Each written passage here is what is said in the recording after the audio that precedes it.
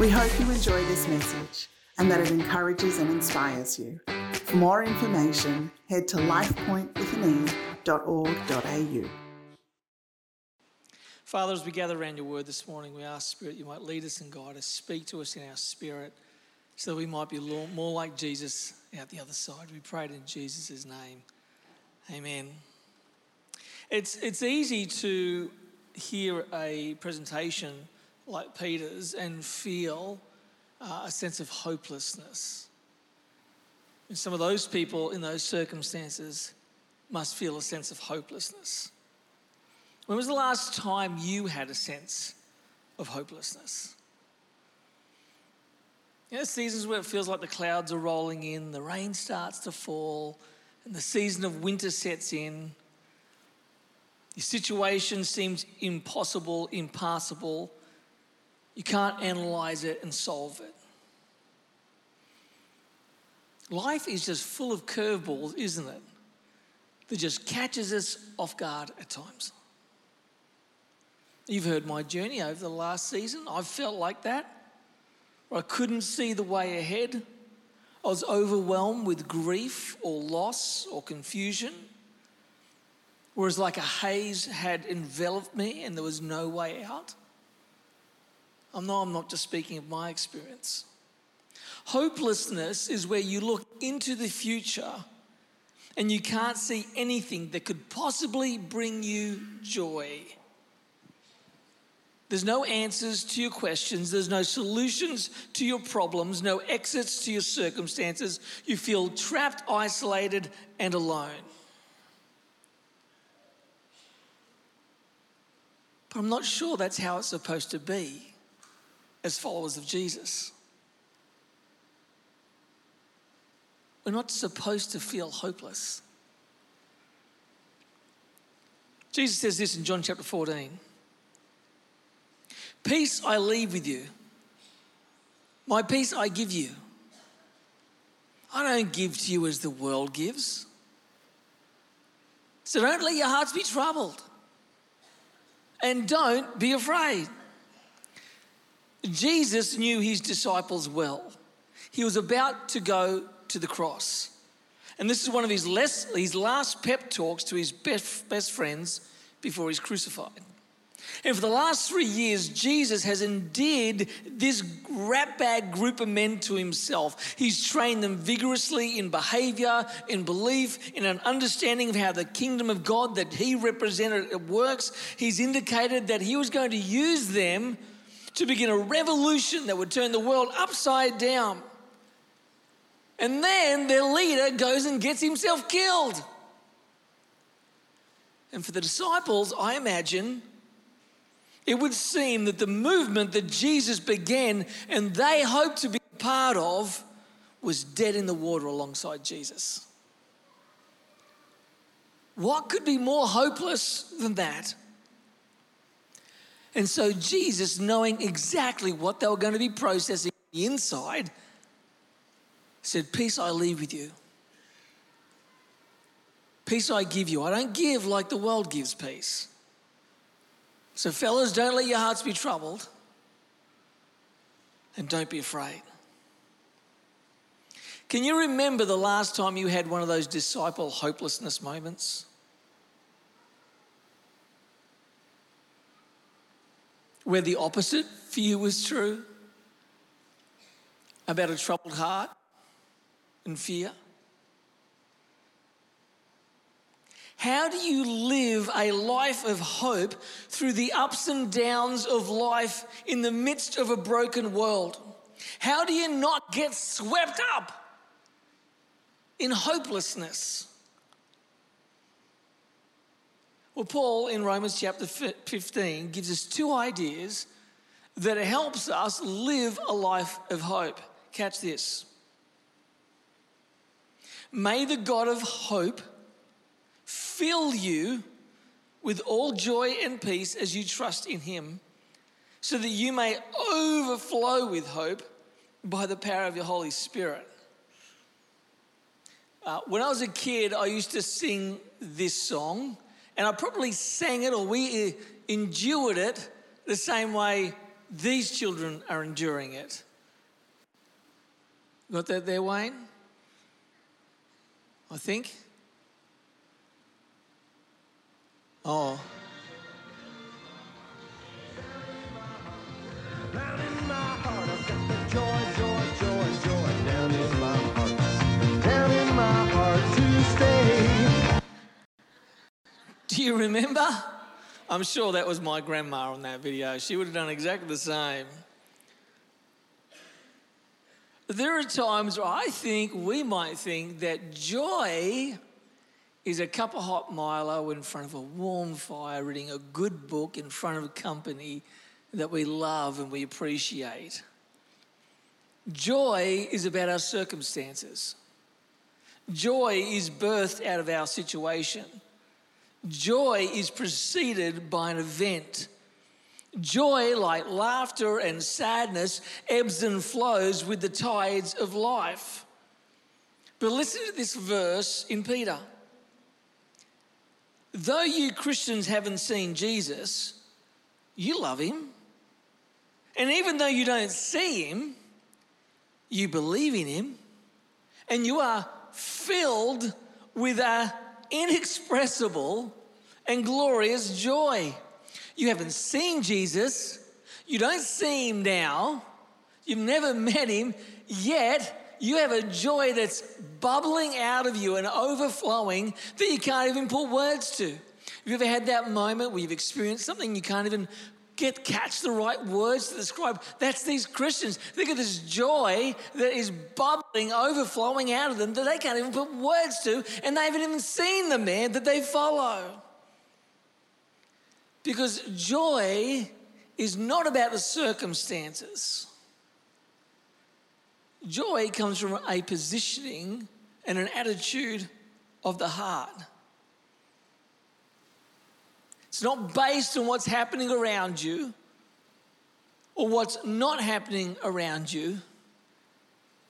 It's about who you know your God to be, who you know he thinks you to be, what you believe he's doing in the world around you, and what you believe he's doing in the future.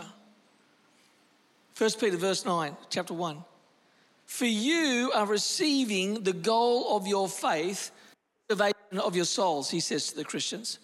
That's why you have joy. I mean, you guys have been burnt to the stake. You've been crucified like Jesus. You guys are going through extreme persecution. You have this joy. Why? Because you're not basing your joy on what you're experiencing. You're basing your joy on what you know the truth to be about what's coming down the track. And that is Jesus is taking you home one day and you're going to be with him. And from that truth, an inexpressible joy is bubbling out. I own a black Prado.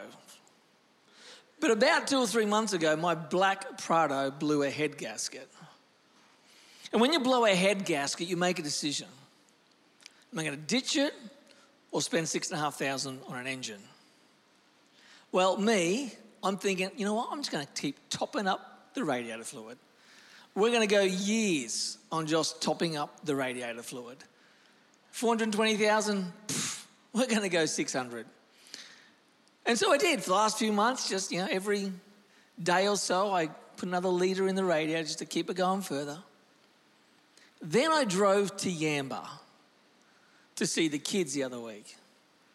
And when we're hitting those hills about Ballina, towing a trailer, I could see the temperature gauge go zzz, until I got to the top of the hill and then rolled down the other side. I was about 17 kilometres outside of Ballina Airport where I'm going to pick up the kids. And I already stopped a bunch of times to fill up the radio on those hills. And the time, I'd left myself like hours.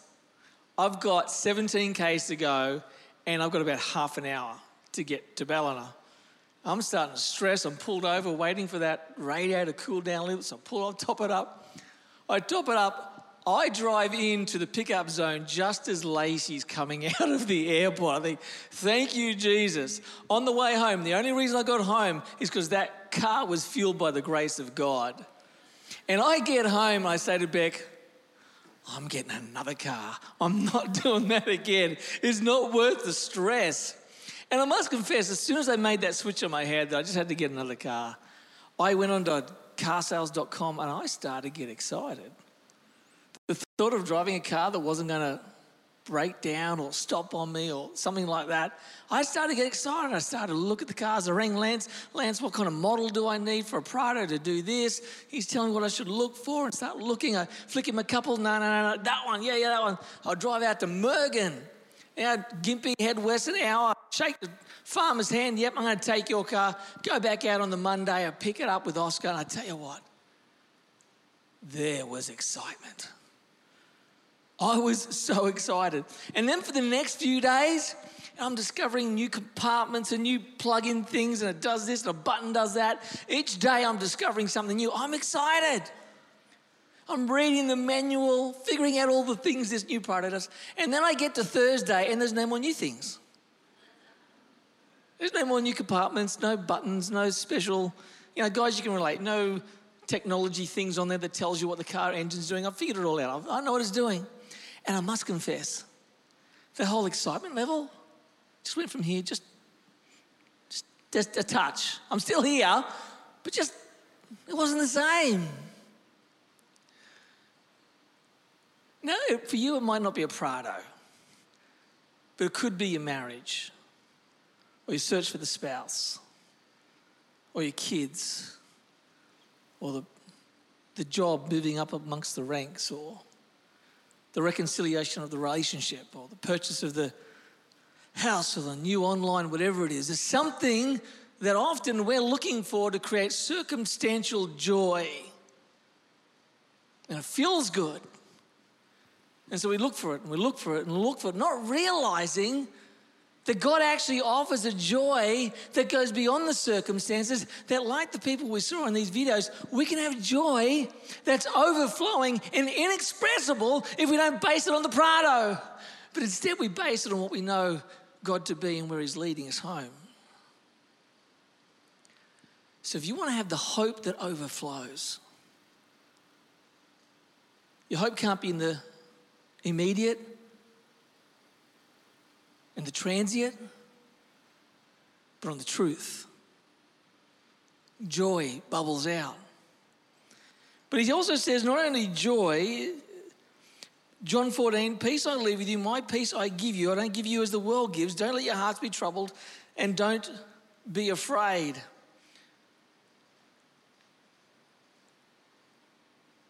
Jesus here directly compares his peace with the world's peace.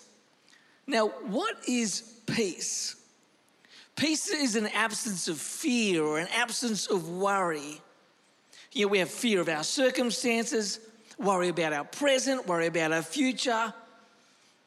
Fear takes away our peace. Fear steals our peace. Worry steals our peace. And that's why Jesus says, don't let your hearts be troubled and don't be afraid. Because you want joy in order to gain hope, but you also want peace in order to gain hope. And if you worry and you're fearful, you're not going to have peace, and so you're not going to have hope. Think about what you're currently fearful of. Think about what you currently worry about. Does it steal your peace? Does it keep you up at night? Is it always churning over in your brain? Does it make you frustrated or angry? Does it make you impatient with people around you? Does it make you sad? The peace stealers. The worry, the anxiety, the fear that just wants to steal our peace. How do you keep peace in your spirit when there are things to worry about, when there's circumstances to be afraid of? Well, peace will settle in you when you trust in him. Romans 15, may the God of hope fill you with all joy and peace as you trust in him. As you trust in him. As you trust in him. Here's a picture of Lawson. This is way back, and Lawson and I are on the ride-on lawnmower, and you can see Lawson in between the legs. And I've shared with you before that Lawson loves to ride the ride-on. And so he'd sit in between my legs, I would steer, and then I'd find a gap where there's nothing around, and I'd give Lawson the wheel, and he would give it a go. But Lawson had no concept of how really to drive. And so we're going this way. I'm thinking there's lots of space, and he would pull it that way towards the fence, or that way towards the chicken, or that way towards the house. And I'd have to grab it again, and I'd have to line it up again, and I'd give it back to him, and he'd go that way. Just no concept at that time. That's sometimes how we deal with the situations of our life with God. We're in the seat, put God between our legs, we steer, and then we think there's nothing we're going to bump into. There's nothing that's going to steal, our happiness, nothing that's going to train wreck us. We say, all right, God, take the wheel. All right? And when something happens, oh, wait, God, well, I better grab it. There's a fence over there you didn't see. We don't bump into the house. All right, God, good now. Take control again, all right? But what would happen if we did the opposite? What if we sat between Jesus' legs, we let him steer, and then from time to time he'd say, all right, AB, have a go. AB, let me just steer you back on track. All right, have a go, another go. Oh, that's good. Oh, AB, let me steer you back on track a little bit.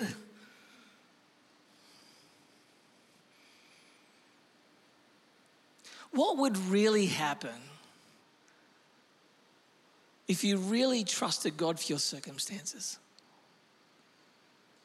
If even in the midst of hopelessness, if even in the midst of the results not coming that you want, when the doctor's saying the words that you feared, when the phone call never comes, when the bank account doesn't change, when the little stick thing never turns pink or blue, what would happen if you just let God steer? You see, the fear and the anxiety comes when we take it back.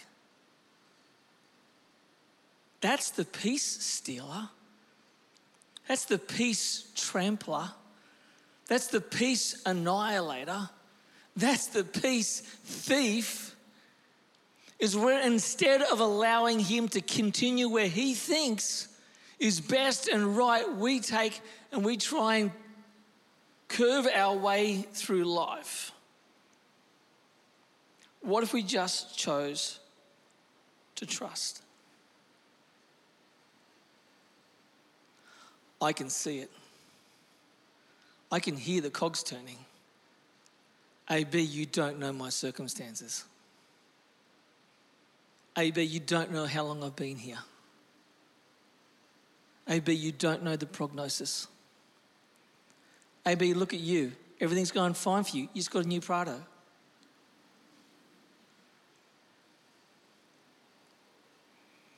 You're right, I don't know. And you're right, I don't know how hard it is. And you're right, I've probably never been where you are. And you've probably never been where I am. You've probably never experienced. But isn't that life? Is we all have seasons where fog rolls in and it's different to everybody else. And that's why we feel alone, because we don't think anyone else has experienced what we've experienced. That's why when God's sitting on the seat and we're between his legs, the only person that we can be confident gets it is him. He's the only person that knows you intricately, who knows your limitations, who knows what you need, who knows what will get you through, who knows what will give you hope, the whispers that will give you hope that will point you toward eternity.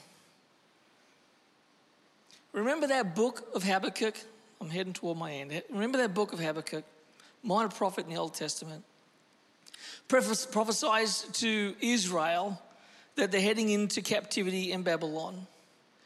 And Israel is longing to get back to the city. They're longing to be free again. And they believed in their spirit that God would do it. They believed that he promised it. They just didn't know when it was going to happen. And decade after decade, generation after generation comes and goes, and they felt like God had forgotten his promise. And then in Habakkuk chapter 3, probably my favorite passage in the scripture, it says this. Habakkuk says this. Though there's no fig on the tree, it doesn't bud, the grapevines are empty, our olive crop failed, the fields aren't producing any food, there's no sheep in the pen, there's no cattle in the stalls. Yet in the midst of my hopelessness, I'm going to trust in you. In fact, I'm going to rejoice in you. I'm going to be joy-filled in God, my Savior. Joy-filled in what? Not joy-filled in my circumstances, because there ain't none. I'm going to be joy-filled in God, my Savior. I'm going to be joy-filled that one day he's going to fulfill his promise. Joy-filled that one day he's going to take us home. Joy-filled that he's going to lead us back. Joy-filled that we're heading to the promised land. I'm going to be joy-filled on the truth and the promise of what's to come, not on what I'm experiencing right now, because right now sucks. So I know that for some of you, Habakkuk's picture is your story right now. There's no figs on your tree, no grapes on your vine. Your olive crop just failed. There's no cows or sheep in your pen. And you're wondering, God, when are you going to change my circumstances? What if he doesn't? Can you still have hope?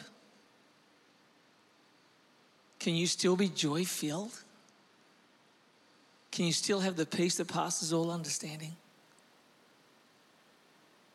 And the follower of Jesus says with a resounding yes. Yes, I can.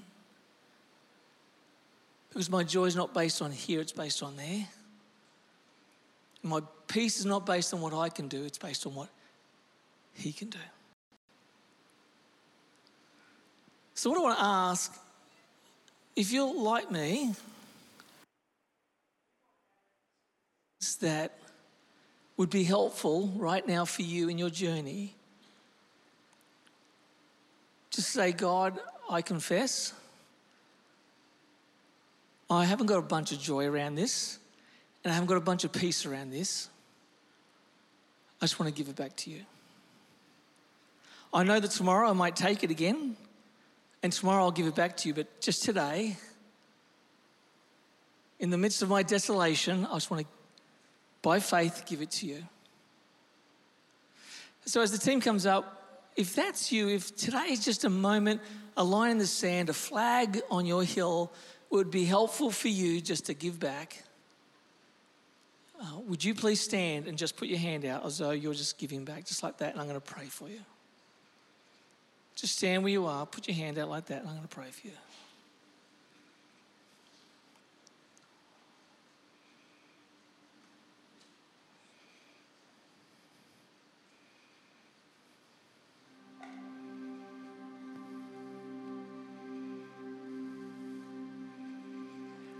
I just want to say I'm so sorry.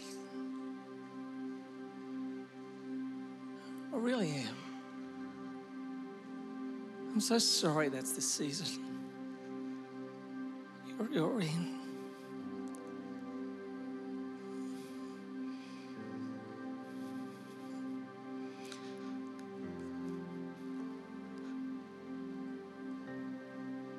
I may not know yours,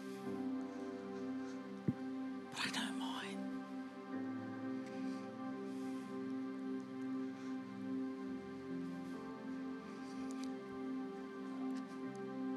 And I find there are seasons I daily have to put my hand out and Sometimes it might go longer. But the peace comes when we give it to Him. The peace leaves when we hold on to it ourselves. So, Father, I just want to pray over these courageous people who have stood this morning declaring they want to give you over that which is stealing their joy and their peace. And we confess that our lack of faith at times leads us into that place. So I pray, as you promised, that peace might descend like a mist. It might surround each one of them as they courageously give over to you their burdens. Speak to them, encourage them, hold them tightly that they might know that you are everything they need. And may they overflow with an inexpressible joy and hope and peace that others want to experience. I pray because we trust you and no one else, in Jesus' name.